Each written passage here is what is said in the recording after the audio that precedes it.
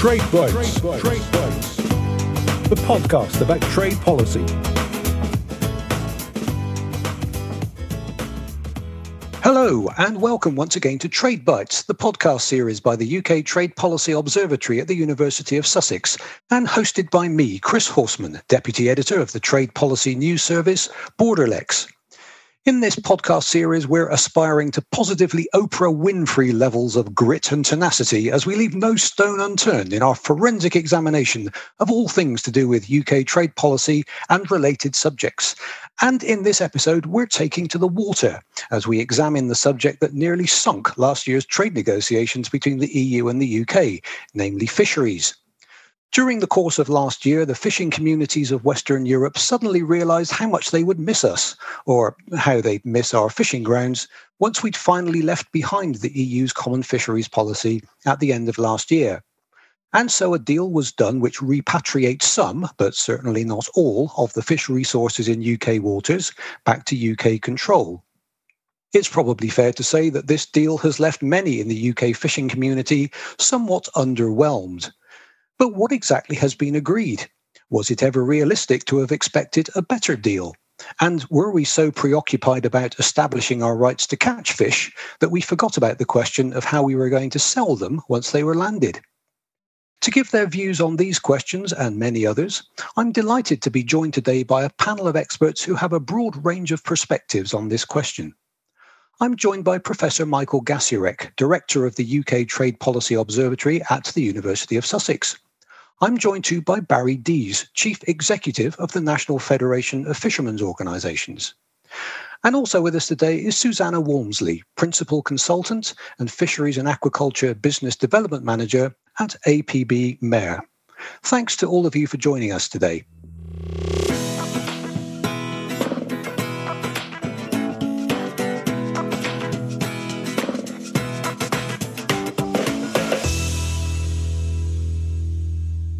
Barry Dees, the UK fishing community were among the most enthusiastic supporters of the campaign to leave the EU. So, by way of setting the scene, what, in short, was wrong with the common fisheries policy? I think that the common fisheries policy was wrong for British fishermen right from the outset in the terms that were set in 1973.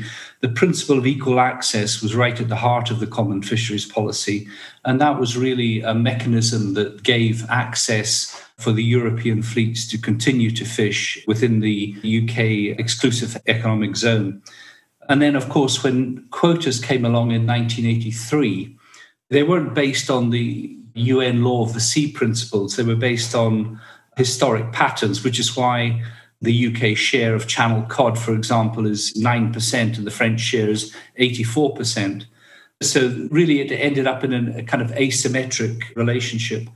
And then finally, the common fisheries policy didn't really do very well in terms of sustainable fisheries management. It was pretty cumbersome and unwieldy and really didn't deliver. So I think the original terms, the quota shares and the governance, fisheries governance, I think it failed the UK fishing industry on all those 3 points. Michael Gasiorek, fishing is a fairly small part of the economy, so why do you think it became such a totemic issue in the negotiations last year which led to the trade and cooperation agreement between the EU and the UK? So I think, and following on what Barry was just saying, I think those people working in the fishing industry and in fisheries have for some time argued that the common fisheries policy was not in some sense fair or didn't treat the UK in a manner that was, reasonable in inverted commas. But what I think is interesting about this debate about fisheries also is that, and I haven't seen specific opinion polls on this, but I get a very strong sense that there was support in the country for the government's position with regard to the importance of a good deal on fisheries. It wasn't as if this was ever very contentious and that there was support for this. And that ties into your question, Chris. I think the reason for this is probably threefold. It's partly to do with Britain and the UK's history as a maritime nation. It's partly to do with the importance of coastal communities, which also speaks a little bit to the levelling up agenda. And it's also directly strikes to the heart of the issue of sovereignty. In particular, for example, the issue of whether EU boats can fish in the 6 to 12 nautical mile zone and so on. So it really strikes at the heart of, do we control our own waters or not? And that's why it became totemic, I think. Susanna Walmsley, in a nutshell, what was the agreement that was eventually reached on access to fishing grounds? So the agreement provides a framework, really, for managing shared stocks between the UK and the EU. And that's really important because if you don't have an agreement, you end up with stocks being overexploited and then everybody loses. So it sets out those principles around sustainability and fishing stocks at maximum sustainable yield levels. And then it provides access. And for the first 5.5 years, so up to 2026, it allows for the continuation of the current sort of full access to each other's waters. And then beyond that, there's possibility for that to be sort of subject to negotiation. But then it also sets out these quota shares, which are sort of really the crux of the issue and what a lot of fishermen were unhappy with under the Common Fisheries Policy. So there's an adjustment to those quota shares that we have, but that hasn't quite achieved what the UK was hoping to. It also provides access to the 6 to 12 mile zone in the south of England and the southern North Sea, English Channel and Bristol Channel for European vessels to continue fishing in that part of UK waters. And that's a zone that's normally reserved for inshore fleets and the UK fishers had hoped to regain. So, Barry, a 25% transfer of the value of the stocks in UK waters across the UK vessels, that doesn't sound like such a bad outcome to me. What's your view? The comparator is other coastal states. I think what the UK fishing industry and the government at one time was seeking was the same kind of relationship to the EU on fisheries that other coastal states have when they share stocks. In those circumstances, countries like Norway or Faroes or Iceland, the shares are based on the principle of zonal attachment. That's basically the fish that are located in your waters. And that's pretty much what the UN law of the sea stipulates. That would mean that if you look at Norway, for example, something like 80 or 90% of the catch in Norwegian waters would be by the national fleet, with the balance used for non-Norwegian vessels. And that's really what we were seeking. I think where we are now is just over the halfway mark. So there's this huge distance between what we had in terms of aspirations and legal entitlement, and then what the trade and cooperation agreement finally delivered.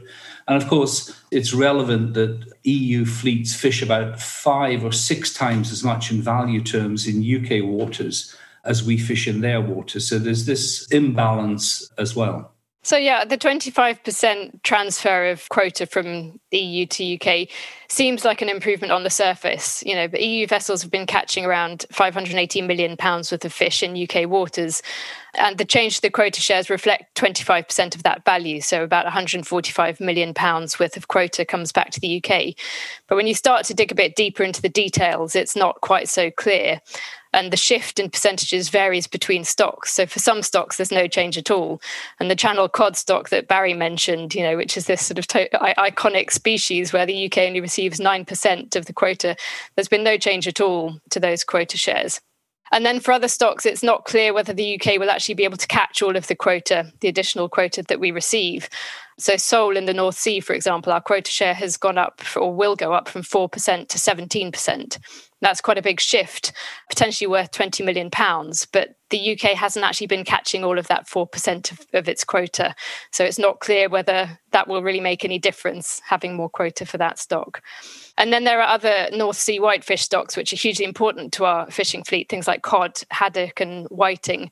And we've actually been landing more than our initial quota for those stocks in recent years by swapping quota with the EU so that we get more quota for the species that we want to fish. So for North Sea hake, for example, there's been an increase from 18% to 54% for the UK, which is, a large increase. But in fact, that's just what the UK has been catching in recent years anyway. So it doesn't actually provide any real additional fish for the UK to catch. It's just sort of crystallising the status quo.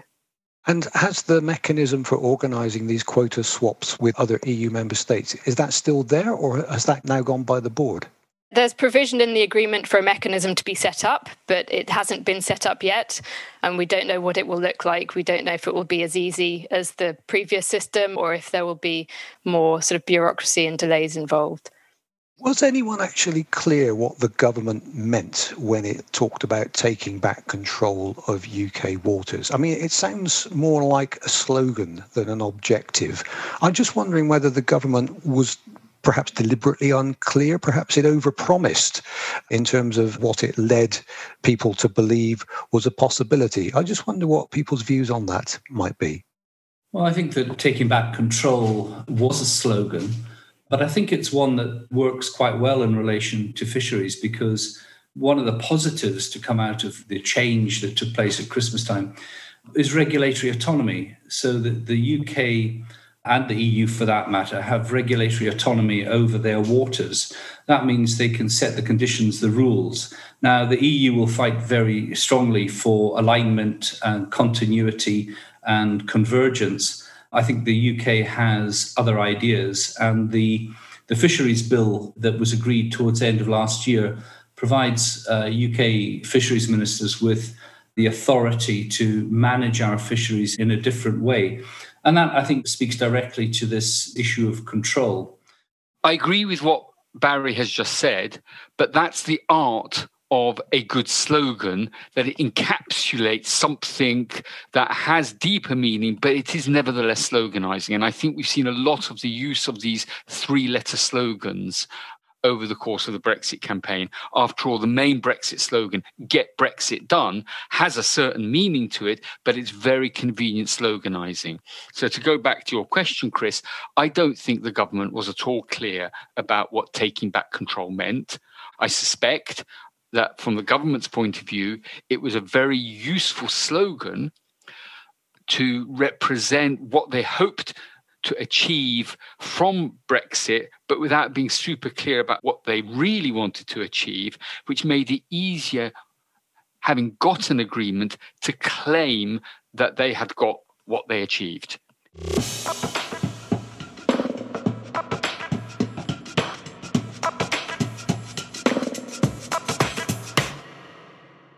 Susanna, the fishing is important not just for the UK, but for a lot of other countries in Western Europe who fish in the same seas as we do.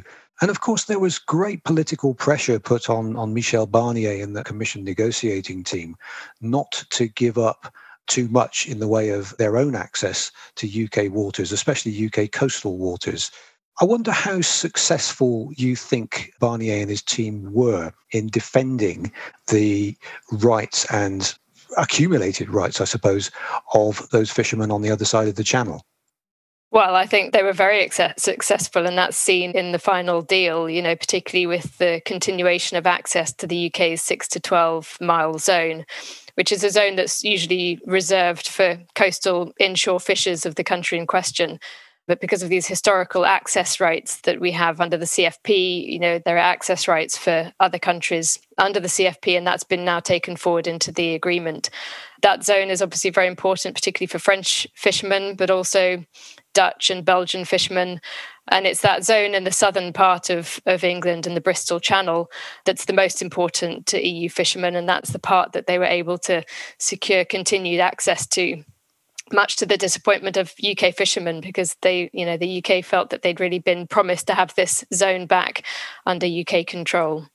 Yeah, I think there's a broader sense also in which I would agree with what Susanna just said, which is that generally, if you look at the TCA, the Trade and Cooperation Agreement between the UK and the EU, it is much closer in its final form to what the EU were demanding than to what the UK wanted, be this with regard to level playing field provisions, be this with regard to rules of origin or regulatory barriers or equivalence in financial services. Across a whole range of areas, that deal, including with regard to fisheries, is much closer to the EU position than the UK position. Yeah, I think also, sort of where it all went wrong for the UK was right at the very beginning, when the EU linked fisheries to the wider trade agreement with the UK. And, that ultimately meant that in order to secure a deal with the EU for all of the other sectors of the economy, there was some sacrifice that was necessary for the fisheries sector in order to achieve that. Barry, looking back from the perspective of where we are now, do you see it as inevitable that the fishing community would be sort of rather disappointed by the final outcome? To what extent did you genuinely expect that a better deal would be delivered?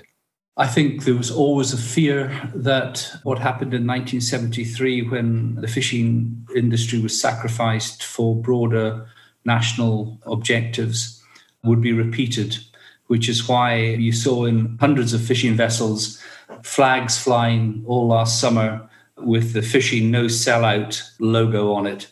So it was a recognized fear. And of course, the realists in the industry recognized we might not get to zonal attachment in one go. But I think the fishing industry was given every reason, from the Prime Minister to the chief negotiator, direct discussions, written statements, to believe that we were on the cusp of a radical change in the right direction, and that additional fishing opportunities would be the basis for regenerating many of our coastal communities. So I think we had reason to understand that we, after a long time out in the cold, had achieved a level of political priority that we hadn't had before. In fact, one of the Prime Minister's political advisors told us that fishing had a philosophical level of protection. Those were his words, which I noted down very carefully. So that's why I think the final deal, and I completely agree with Susanna that the writing was on the wall from the outset in the terms of the EU's negotiating mandate that linked trade and fisheries. But I think the fishing industry, because of the public statements and repeated statements that were made at the highest political level, believed that we would have a different outcome from the one that we have now. So Barry, you touched on there this question of markets and exports, and we've seen, particularly for shellfish, we've seen very well publicised problems since the 1st of January with products being transported to France and the continent, and all sorts of health checks and various customs bureaucracy being imposed on those highly perishable products, which is not great news. Are there any signs that you can see of any kind of facilitation starting to emerge to facilitate these flows of trade in fresh fish and fisheries products? I think things have improved since January, but also we're seeing alongside that improvement the reduction of delays. There are more deeply embedded problems like the export of bivalve mollusks and the health rules. Now, nothing's changed from before Christmas to after the new year in terms of the health certification, etc. It's just that the EU are interpreting their rules in a way that hasn't been anticipated. And that is an absolute problem for the companies that are involved in that trade. And then there's a difficulty with groupage. That's when relatively small amounts of fish, small buyers group together to put a consignment.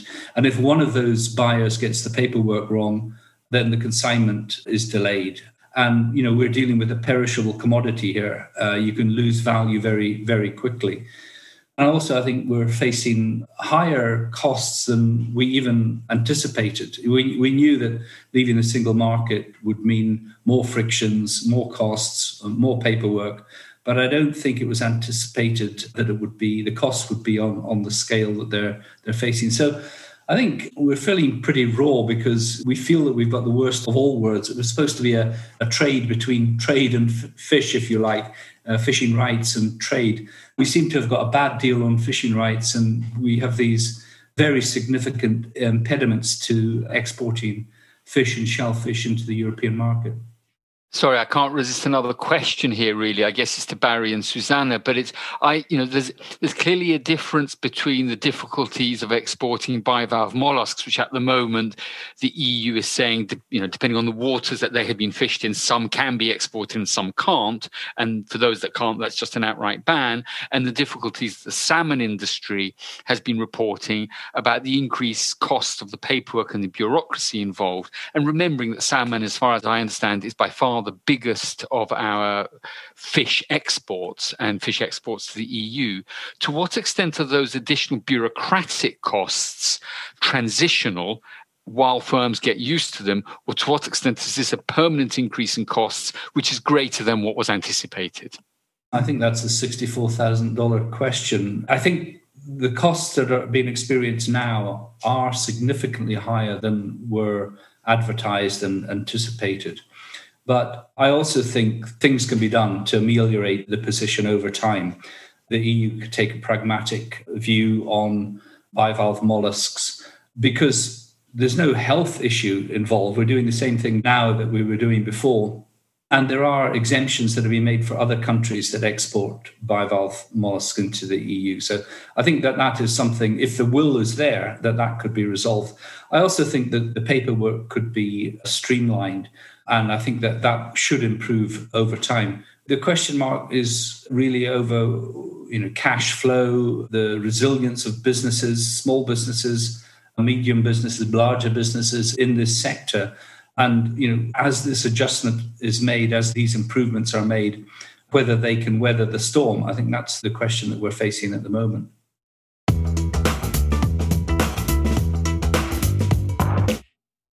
Susanna, we've mentioned a few times today that we've got this settlement which lasts for 5.5 years, running to 30th of June 2026. And then after that, in theory, everything is up for grabs again.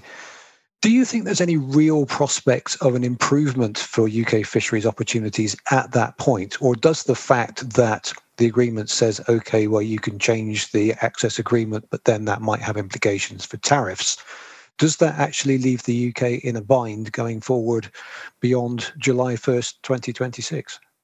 Yeah, absolutely. I think this is another of the $64,000 questions. The politicians have been indicating that everything can be renegotiated in 2026. And, Michael Gove said, in due course, we'll have that opportunity to increase the quotas even further. And that's just not what's set out in the agreement at all. The quota shares in the agreement are fixed. Beyond 2026, there's no provision in the agreement to renegotiate those quota shares.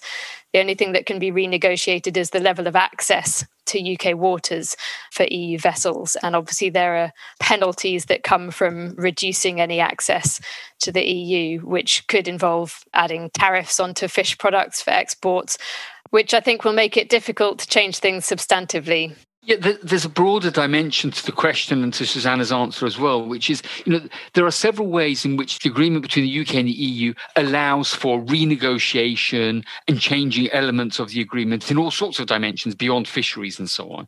And the $64,000 or $64 million question perhaps is, how is that going to operate in practice? Because on the one hand, one could argue that that's built in some flexibility, it's built in the opportunity for deepening the relationship, for changing the relationship, for moving it forward, and that could be in fisheries, it could be in other areas as well. On the other hand, it offers plenty of opportunity for more conflict and for difficulties to arise because either party is seeing problems. A lot of that will depend on the degree of goodwill. Yeah, if I just add on really to my previous point. So in addition, the agreement sets out quite clearly the access that is to be expected beyond 2026, which is essentially a continuation of the current levels of access. So any change or any reduction in that access may well be subject to retaliatory tariffs. And I think this lack of any perspective to change and adjust the quota shares in the agreement is a shame. It's a bit of a missed opportunity because, the climate is changing, stock distributions are changing.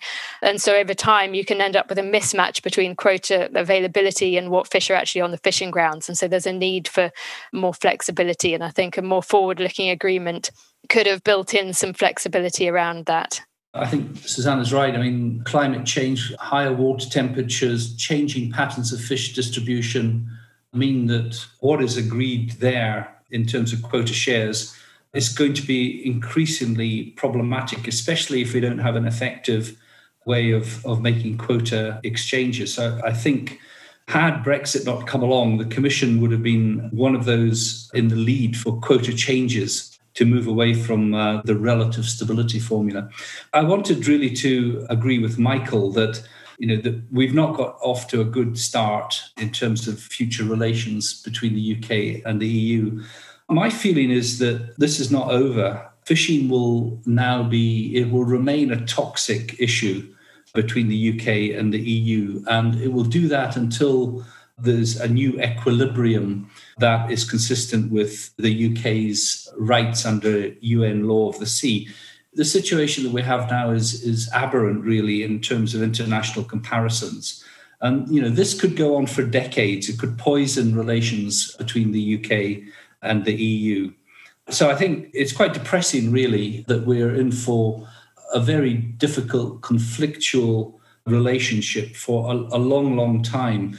I think there's a certain amount of smugness in parts of the EU team, not all, because I think some member states are feeling raw that they've had to give up some quota, but certainly in the Commission I can detect a certain smugness. I think that is misplaced. I think we're into a problematic space for a long time now. I agree with Barry on this. I think we are into a problematic space for a while. And, at the beginning of this discussion, we talked about why fisheries is so important for the UK. But let's not forget, it's also equally important for certain of the EU member states. For France and Denmark and so on, has very high political sensitivity. So it's very hard for them to shift their position, just as it was hard for the UK, at least on the face of it, to shift on its position.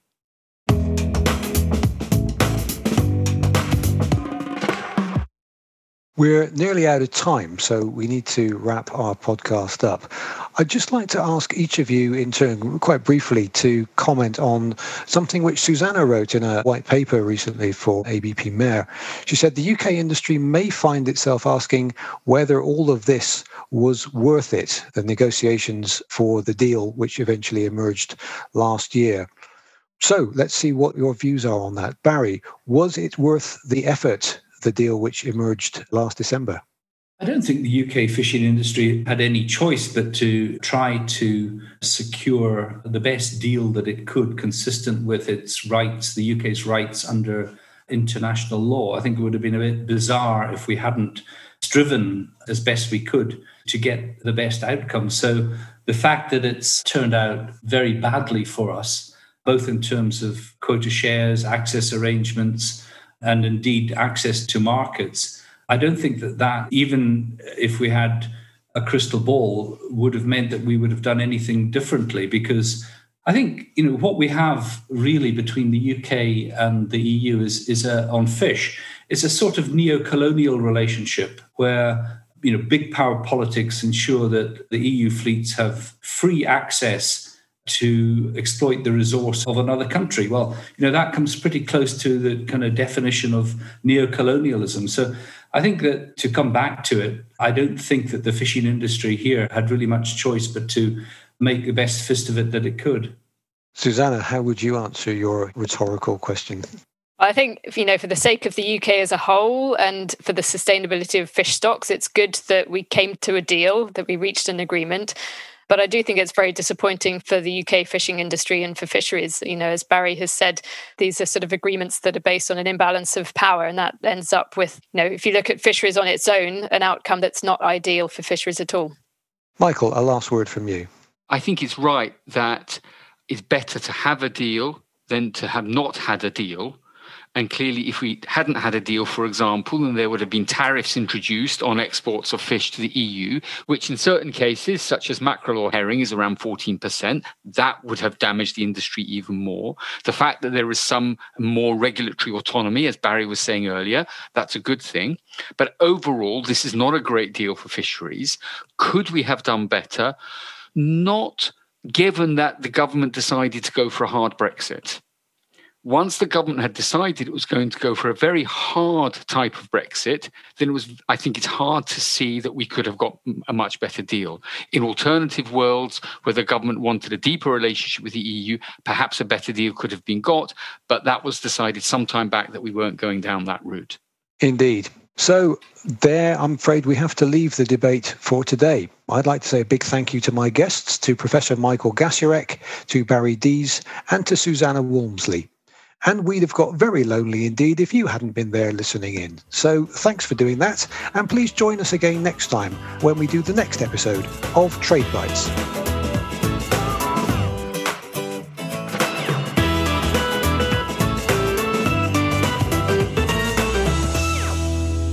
Please subscribe to our Trade Bites podcast series, brought to you by the UK Trade Policy Observatory with funding from the Economic and Social Research Council.